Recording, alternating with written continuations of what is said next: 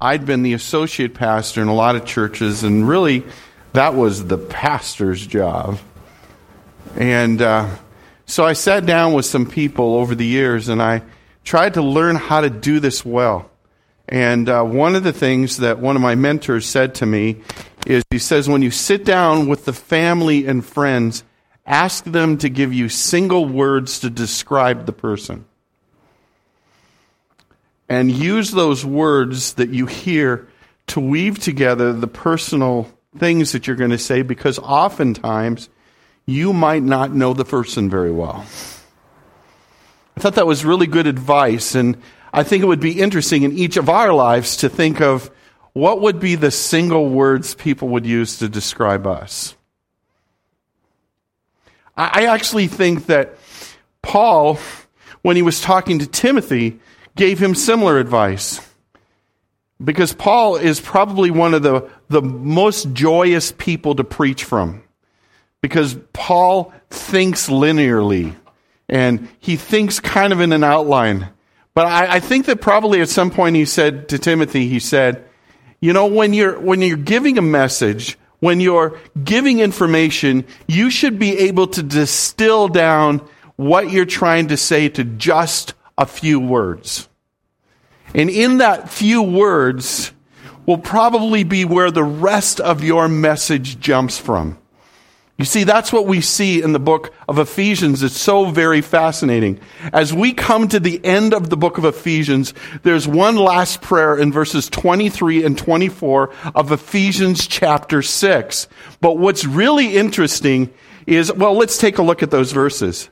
In Ephesians chapter 6, verses 23 and 24, he says this, "Peace be with you, be to the brothers, and love with faith from the Lord, from God the Father and the Lord Jesus Christ. Grace be with you. Grace be with all who love our Lord Jesus with love incorruptible." Now, what's interesting here is, let's go back to verse 2 of chapter 1.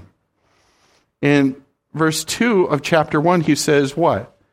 Grace to you and peace from God our Father and the Lord Jesus Christ. If you notice, he started with two words, grace and peace.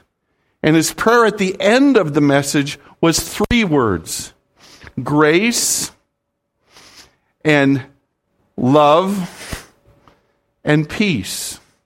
And what's really interesting is if you take and just do a word study through the book of Ephesians on these three words, this is a lot of the message of all that he was saying in the book of Ephesians. In the book of Ephesians, he's trying to lay out for them a deeper understanding of little words. You know, when you do that in a funeral and you start giving those words, as soon as you give that word, you can just watch the smiles go across the whole room, because everybody, yeah, that's what Fred's like. You know, that's what he's like. You can give another word that maybe isn't the kindest or the gentlest word, but is a nice way of saying something that was a harder part of his personality. And you'll still see some chuckles and some, yeah, you know, like when I did my father's, one of the words I used to describe Nancy's father was demanding. And there were lots of people nodding their heads because they knew that he was a very exacting man. But these three words, peace, love, and grace, are the message that he wanted to make sure. He came to the end of his message, and this letter was getting ready to circulate, and as he was praying one last prayer for it, the three things that he wanted to make sure that they understood were these three words.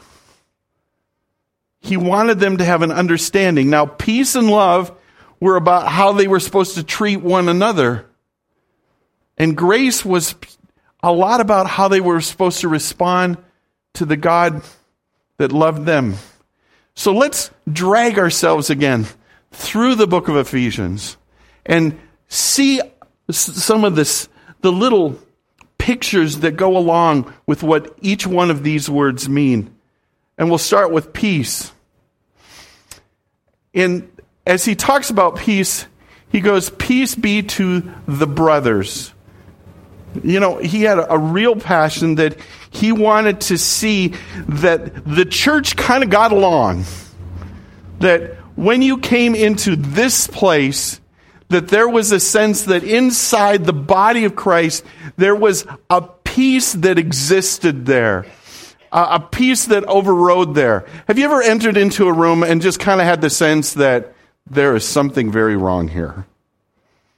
You can kind of feel the tension. You sense the little bit of sarcasm going back and forth. You look at how everybody's interacting, and maybe they're very polite and they've got all the manners and everything right, but you sense that this is not a place of peace. Take a look at how Paul described peace and what peace is.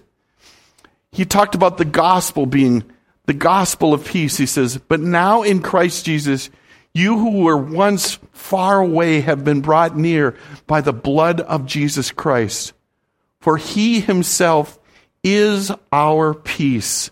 He goes on to say this in this passage, who has made us both one and has broken down in his flesh the dividing wall of hostility by abolishing the law and the commandments and ordinances. There is a sense that we can build walls between each other, that we can allow ourselves to be uncomfortable with other people, that we can build walls of hostility in relationships. But his prayer was not that there would be walls of hostility that existed, you know, where literally you can sometimes go into church and you can sense that this group over here wants the carpet green and this group over here wants the carpet brown, and the people in the middle aren't sure what to do, so they just sit there.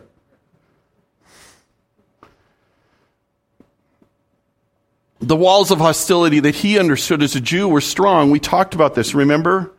There was a difference between being Jewish and non-Jewish. There was a wall that existed there. There was literally a wall that existed in the temple for that very reason, that said, this is the wall. Gentiles can come to this part of the temple, but you have to be Jewish to get any further. There were walls that existed. There's walls that exist. God wants to overcome the walls. And the gospel of peace and what he does inside of our hearts means that there should not be walls inside the body of Jesus Christ, because he has broken down the walls. Now, sometimes we justify walls, don't we? We say, well, if you would just understand, you know, we talk about this concept, and then someone will come to me and say, well, I have this situation. I want you to explain to me why this is an exception to that situation. But the first thing that we know is that peace is about the gospel of peace. And there was a wall that was broken down. He continues in the passage and says that he might create in himself one new man in place of the two. No longer Jew and Gentile. Just one new man. One body of Christ. One family together. And might reconcile us both to God in one body through the cross, thereby killing hostility. You know, a lot of things happen because of the cross, but one of the things that happens because of the cross is that the relational hostility that can exist can be replaced with the peace that the gospel gives us by being one new man together. He goes on and says, and he came and preached peace to you who were far off, and peace to those who are near.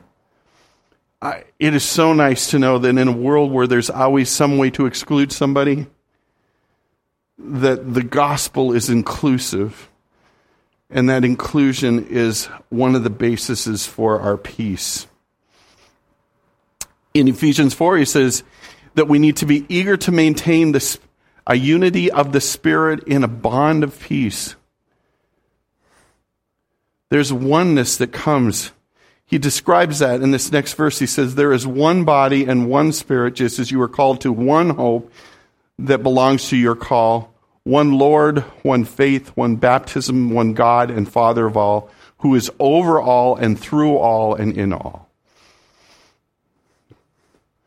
The peace creates a oneness because we know who the peace giver is, and we know also who the one that can bring retribution is. You know, I think that we need to remember that in the armor that we're given in the book of Ephesians, we don't get the cloak of vengeance. It's not ours. It's the Lord's alone. We can be at peace because there is a sense that God is in charge, and in being in charge, he will always make things right. I can tell you in the short term, sometimes I have doubted that, but I can tell you in the long term that I have experienced that reality. There's a oneness that God can bring. You know, this might sound really interesting, but one of the stories that I tell is about the choir director in my home church. I just saw a picture of her. She was on Facebook. And because of the gospel of peace, I looked and said, she's looking pretty good. She's doing okay. Even though for years I gave myself permission to have a wall of hostility there. As I looked at that picture, I smiled and said, only God could do this. I had every right to be angry. And yet you have given me the gospel of peace in this situation. We're armored with peace. And the armor describes the shoes that you wear as putting on the readiness given by the gospel of peace. So God has armed us with peace. And so when Paul said these little tiny words that he wanted peace for all the brothers, he was not speaking of a small thing, because he had described it as being a gospel and a oneness and an armor that every one of us can have and each one of us can wear. He goes on in that passage, he talks about love with faith to all the brothers. Love with faith to all the brothers. So what is he talking about? In chapter 2, he says this, but God, being rich in mercy because of his great love, which he has loved us, even when we were dead in our trespasses, made us alive with Christ. By grace that you have been saved. The cross is all about love, isn't it? It's about this love that we have because of this love that he gave us. In John, it says this, if you don't love your brother, then do you love God? He was praying about their love. He talked about being a great love. In chapter 3, he says this, that according to the riches of his glory, which he may grant you to be strengthened with power through his Spirit in your inner being, so that Christ may dwell in your hearts through faith. He goes on in the passage and says, that you being rooted and grounded in love. Isn't that cool? Rooted and grounded in love. May have strength to comprehend with all the saints what is the breadth, length, height, and depth, and to know the love of God that surpasses knowledge, that you may be filled with all the fullness of God. You see, he's not talking about a word that means very little. He's talking about a word that means very much. And there is a sense that as we anchor our lives, as we root and ground our lives in the love that this cross represents, that it gives us ability to love one another in ways that we can't imagine. Because occasionally we'll go to God and we'll say, God, this person's really hard to love. And he'll sit there silently and listen to us, and we'll start explaining why. And you'll say, and then we might somehow say, you wouldn't understand what it's like to love people that don't love you. And then God will go, oh, I know much about that. And that's what grounds us. What grounds us is that we were loved in a way that was unnecessary and not expected. We were loved when we didn't deserve it. And that's what roots and grounds us and gives us the ability to love one another. It's a forbearing love. In chapter 4, he says, I urge you to walk in a manner worthy of the calling to which you've been called, with humility and gentleness, with patience, bearing with one another in love. God is calling us to have a love for one another that's forbearing, and it's gentle, and it has humility.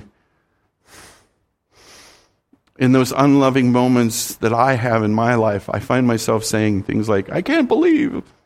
How could they? And there's no gentleness. There's selfishness in what I think I deserve. And yet God gives me this ability to love with humility because of the love that he gave us. it goes on, and there's a maturing love. It says, so we may no longer be children tossed to and fro by the wind, waves, and carried by every wind of doctrine, by human cunning and by the craftiness of deceitful schemes. But he goes on to say this. He says, rather, speaking the truth in love, we are to grow up in every way into him who is the head, into Christ, for whom the whole body, joined and held together by every joint with which it is equipped, when each part is working properly, makes the body grow so that it builds itself up in love. Love is the fertilizer that makes us grow. It's the thing that holds us together. And God calls us to have an ever-maturing love for one another. I really loved Nancy 32 years ago. You know, we got away last week and we celebrated our 32nd anniversary. But I would not trade the kind of love I had 32 years ago for the kind of love I have now. I wouldn't trade for the maturity and the changing in love. And God's saying, I want you to love one another. And Paul is saying, I want you to have love with faith for the brothers. But he realizes that as faith grows, that's what grows love. Because all of a sudden, see, when we don't have faith, we think that we have to do it in our own strength. And we think that God makes mistakes, and his sovereignty all of a sudden doesn't matter, because all of a sudden we can go, God, you obviously made a mistake bringing this person into my life. And in that mistake, I obviously have permission to not love them. You know, or it goes something like this. God, what were you thinking when you brought this person? They are so hard to love. And he's going, I know. I brought him there because I want you to have mature love that's bigger than your flesh, that's ever growing, that's driven by your love for me. I know you couldn't love this person in your own strength, but I brought them into your life so we can love them together. And we can do this amazing thing. You know, that's why we have relatives. You know, we kind of pick our friends, but God brings these other people into our lives and we're like, why are they here? Well, you're just kind of connected by biology to them. You know? That's why we have kids. Sometimes we have kids that are really easy to love, but other times we have a child that challenges our need to walk closer with God. But God is calling us to a maturing love. And a maturing love is one that trusts him. In those simple words that Paul is saying, so much is packed in. He goes on and says, not only should we have a maturing love, but we should have a God-like love. Therefore, be imitators as God, as his beloved children. Walk in love as Christ loved us and gave himself up for us, a fragrant offering and a sacrifice to him. He speaks specifically to men about this. To husbands, he says, husbands, love your wives as Christ loved the church and gave himself up for her. You know, there's so many other words you can use to describe it, but godlike is probably the best. God is calling us to a love outside of ourselves, outside of what's normal, outside of our ethnicity, outside of our circumstances, outside of our pedigree. God is calling us to love like he loved. And the example of that love is the cross, because he loved us when we deserved no love. In fact, today he looks at each one of us, and he doesn't look at those of us who are even saved out of our goodness and out of the greatness of what we do. He always looks through the lens of the cross and what Jesus Christ did for us. He always sees us through the lens of Christ's sacrifice and Christ's righteousness for us. So this is what he says about love. He says it's God's great love, it's grounded in love, it's forbearing love, it's maturing love, it's God-like love. And these are the vertical things that he's calling us to. He's calling us in the body of Christ to have peace with one another and to have love that's driven not by our flesh but by faith. And the reason that we can do that is the last phrase that he says there. from God and the Lord Jesus Christ. We don't love based on something that we can do. We love out of a gift that's given to us. He gives us the ability to do these things. When they seem impossible, when life is hard, when there is conflict in the body of Christ, he's saying, wait a minute here. I will give you a supernatural ability in what I give to you so you can live at peace and you can love each other out of faith. But it's more than peace and love. It's also about grace. He says, grace be with all who love our Lord Jesus Christ with a love incorruptible. Now this is interesting because I think this shows the maturity of our relationship with Jesus Christ, because love uncorruptible is love that doesn't fade or diminish or change. It's eternal love for God. And when we're young in our faith, that's not where we're at. When we're young in our faith, we take a look at grace and we take a look at the love of God, and we love God kind of. Or we love him circumstantially, or we love him conditionally. And all of a sudden, when we're immature in our faith, all of a sudden, sometimes the hard circumstances come into life. And one of the things we question is whether or not God loves us. You know what I'm talking about? Met with a young man. He says, I said, how are you doing? I said, well, he says, since my grandfather died, I am not doing so well. I said, oh, why? How could God take my grandpa away? So because something happened in your life, all of a sudden it's harder to love God. Well, I wouldn't want to put it that way, but that's the truth. As we mature in our faith, all of a sudden we take a look at the grace it's given it and the many facets to grace, and all of a sudden we don't waver as much in our love for God. It's not spun around by circumstances, by hard things, by hardships, by disappointments. All of a sudden, our love for God can be a constant in spite of how hard life is, in spite of the circumstances we don't understand, in spite of the hurt and the hardness that could come to our hearts. Our love for God can become this constant. And that's this picture that he has. He says, when you fully understand grace and all that it is, all of a sudden, I don't think you're going to have to waver in your love for God, because you're going to be so blown away by that love of God. And that's why he spent 3 chapters in this book talking about the many facets of God's grace. Remember that? Well, let's just do a quick review. In chapter 1, verse 6, it talks about his glorious grace, which he blessed us in the beloved.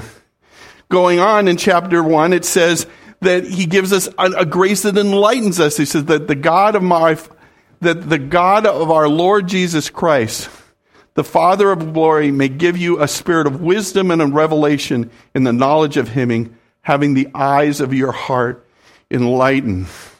All of a sudden, grace can give us the ability to see things differently. It empowers us.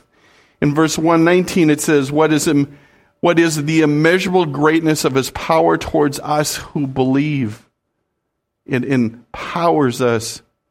In chapter 2, it talks about the fact that, but God, being rich in mercy because of his great love, which he has loved us, even when we were dead in our trespasses, made us alive together with Christ. By grace you have been saved.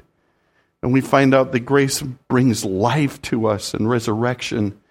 You go on in verse 13 and it says, but now in Christ you who were once far off have been brought near by the blood of Jesus Christ. And we've read that passage and talked about it in terms of love, but in terms of grace, all of a sudden grace unites us and makes us one man that used to be many different things.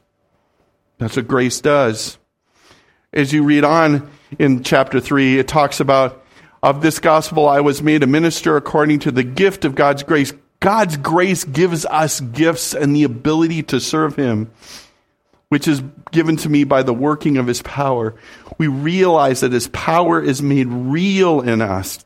You know, there's no one that went through harder circumstances, if you read the list, than Paul. And yet at the end of this passage, he wanted them to be so overwhelmed by understanding of grace that they would be forever unwavering in their love for their God. He goes on and says this of grace in chapter 3, verse 20. He says, "Now to whom is able to do abundantly more than all that we could ask or imagine, according to the power at work within us," which is grace. It enables us to do abundantly more. And so we see this list of grace. It's glorious, it's enlightening, it's empowering, it's living, it's uniting, it's ministering, it's enabling. You see, we need to be as concerned about what we know and understand about God as what we do for God and what we want him to do for us. And so all of a sudden, these small, simple words have so much packed into them because these are the things that he wants for us. He wants us to be people of peace. He wants us to be people of love. And he wants us to love his God, our God, much because of the grace that is ours in Christ Jesus. You see, peace and love are directed towards our relationships with one another. But understanding the depths of grace is about our love for God himself.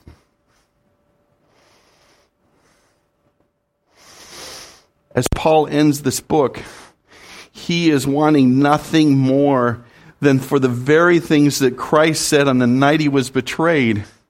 He called them to love one another because that was going to be the mark of the church. That was going to be the way that they knew we were different. There was going to be a difference because of the love that existed there. He wanted them to understand the full measure of what Christ was doing. Remember how confused the disciples were that night? When Jesus Christ was trying to explain that he was going to sacrifice himself, Paul said that, who was it, Peter, that said, "Don't do that"?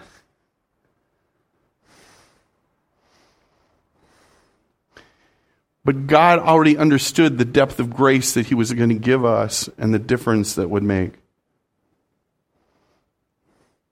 And that grace and that love and that peace driven by faith is the most important thing in the church today.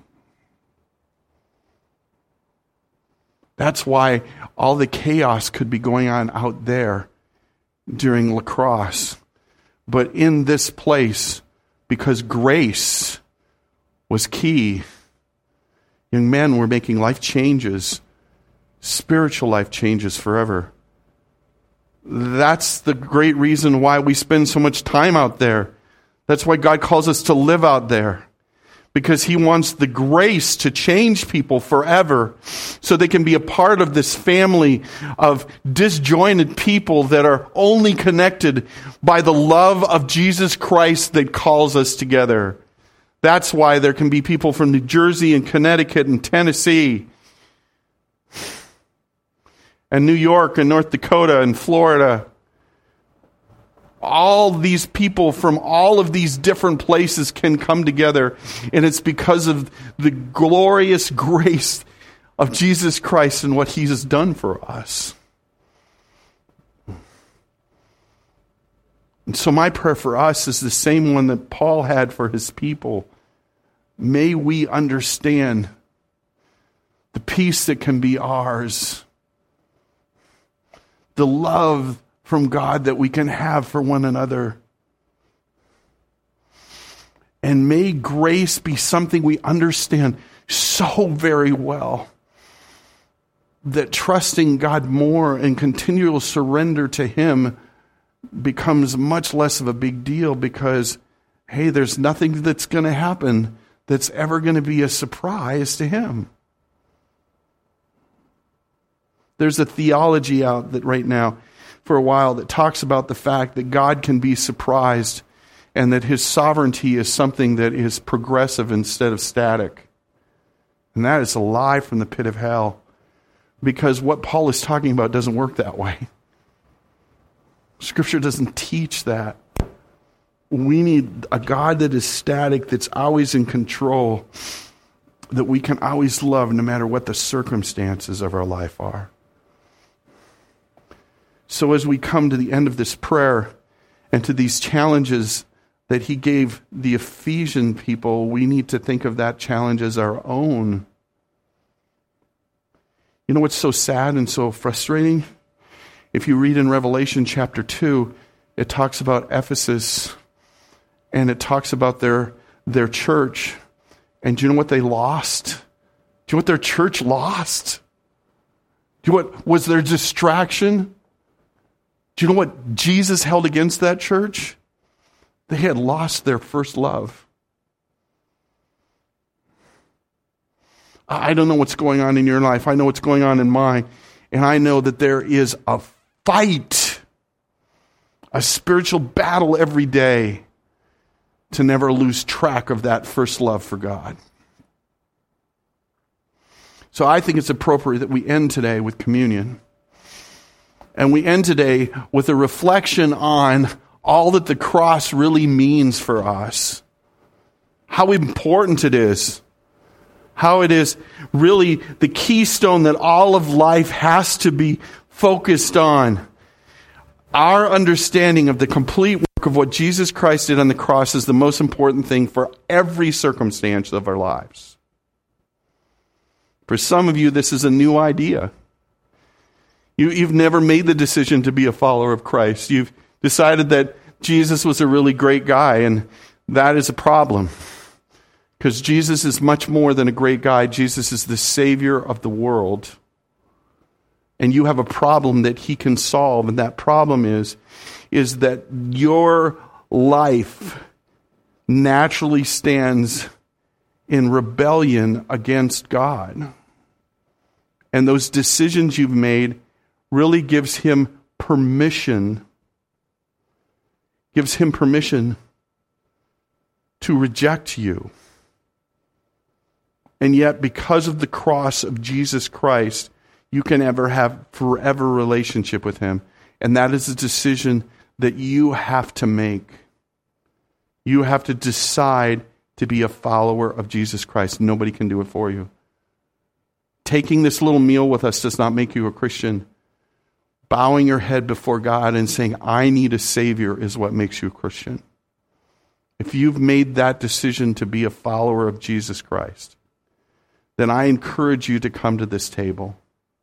If you need to make that decision today, I encourage you, as we have a little bit of quiet at the beginning of this, to bow your head before God and say, Jesus, please be my Savior. I need you as my Savior. And for those of you who are walking with God, as you're moving towards that maturity of your grace so that your love for God no longer wavers. I know we're not all there yet. I am certainly not there. But once again, reflect on the joy of being forgiven by God and making sure that not only are you right with him, but using this time of reflection to make sure you're right with each other. What we practice here at Lake Placid Baptist is called open communion. What that means is if you have a personal relationship with Jesus Christ, we encourage you to celebrate this act with us today. If you've never asked him to be your Savior, if you're not there yet, let the elements pass. The other thing that's part of our tradition here is that we hold the elements so that we can take them together. So as we take on the challenges that it talks about in Corinthians, to make sure that we reflect and make sure that we're taking of the elements worthily, I encourage you to take the next couple minutes of quiet before the Lord. As I ask several members and people to come and pass the elements out with me, so we can take this communion together. If I could have several people come and help.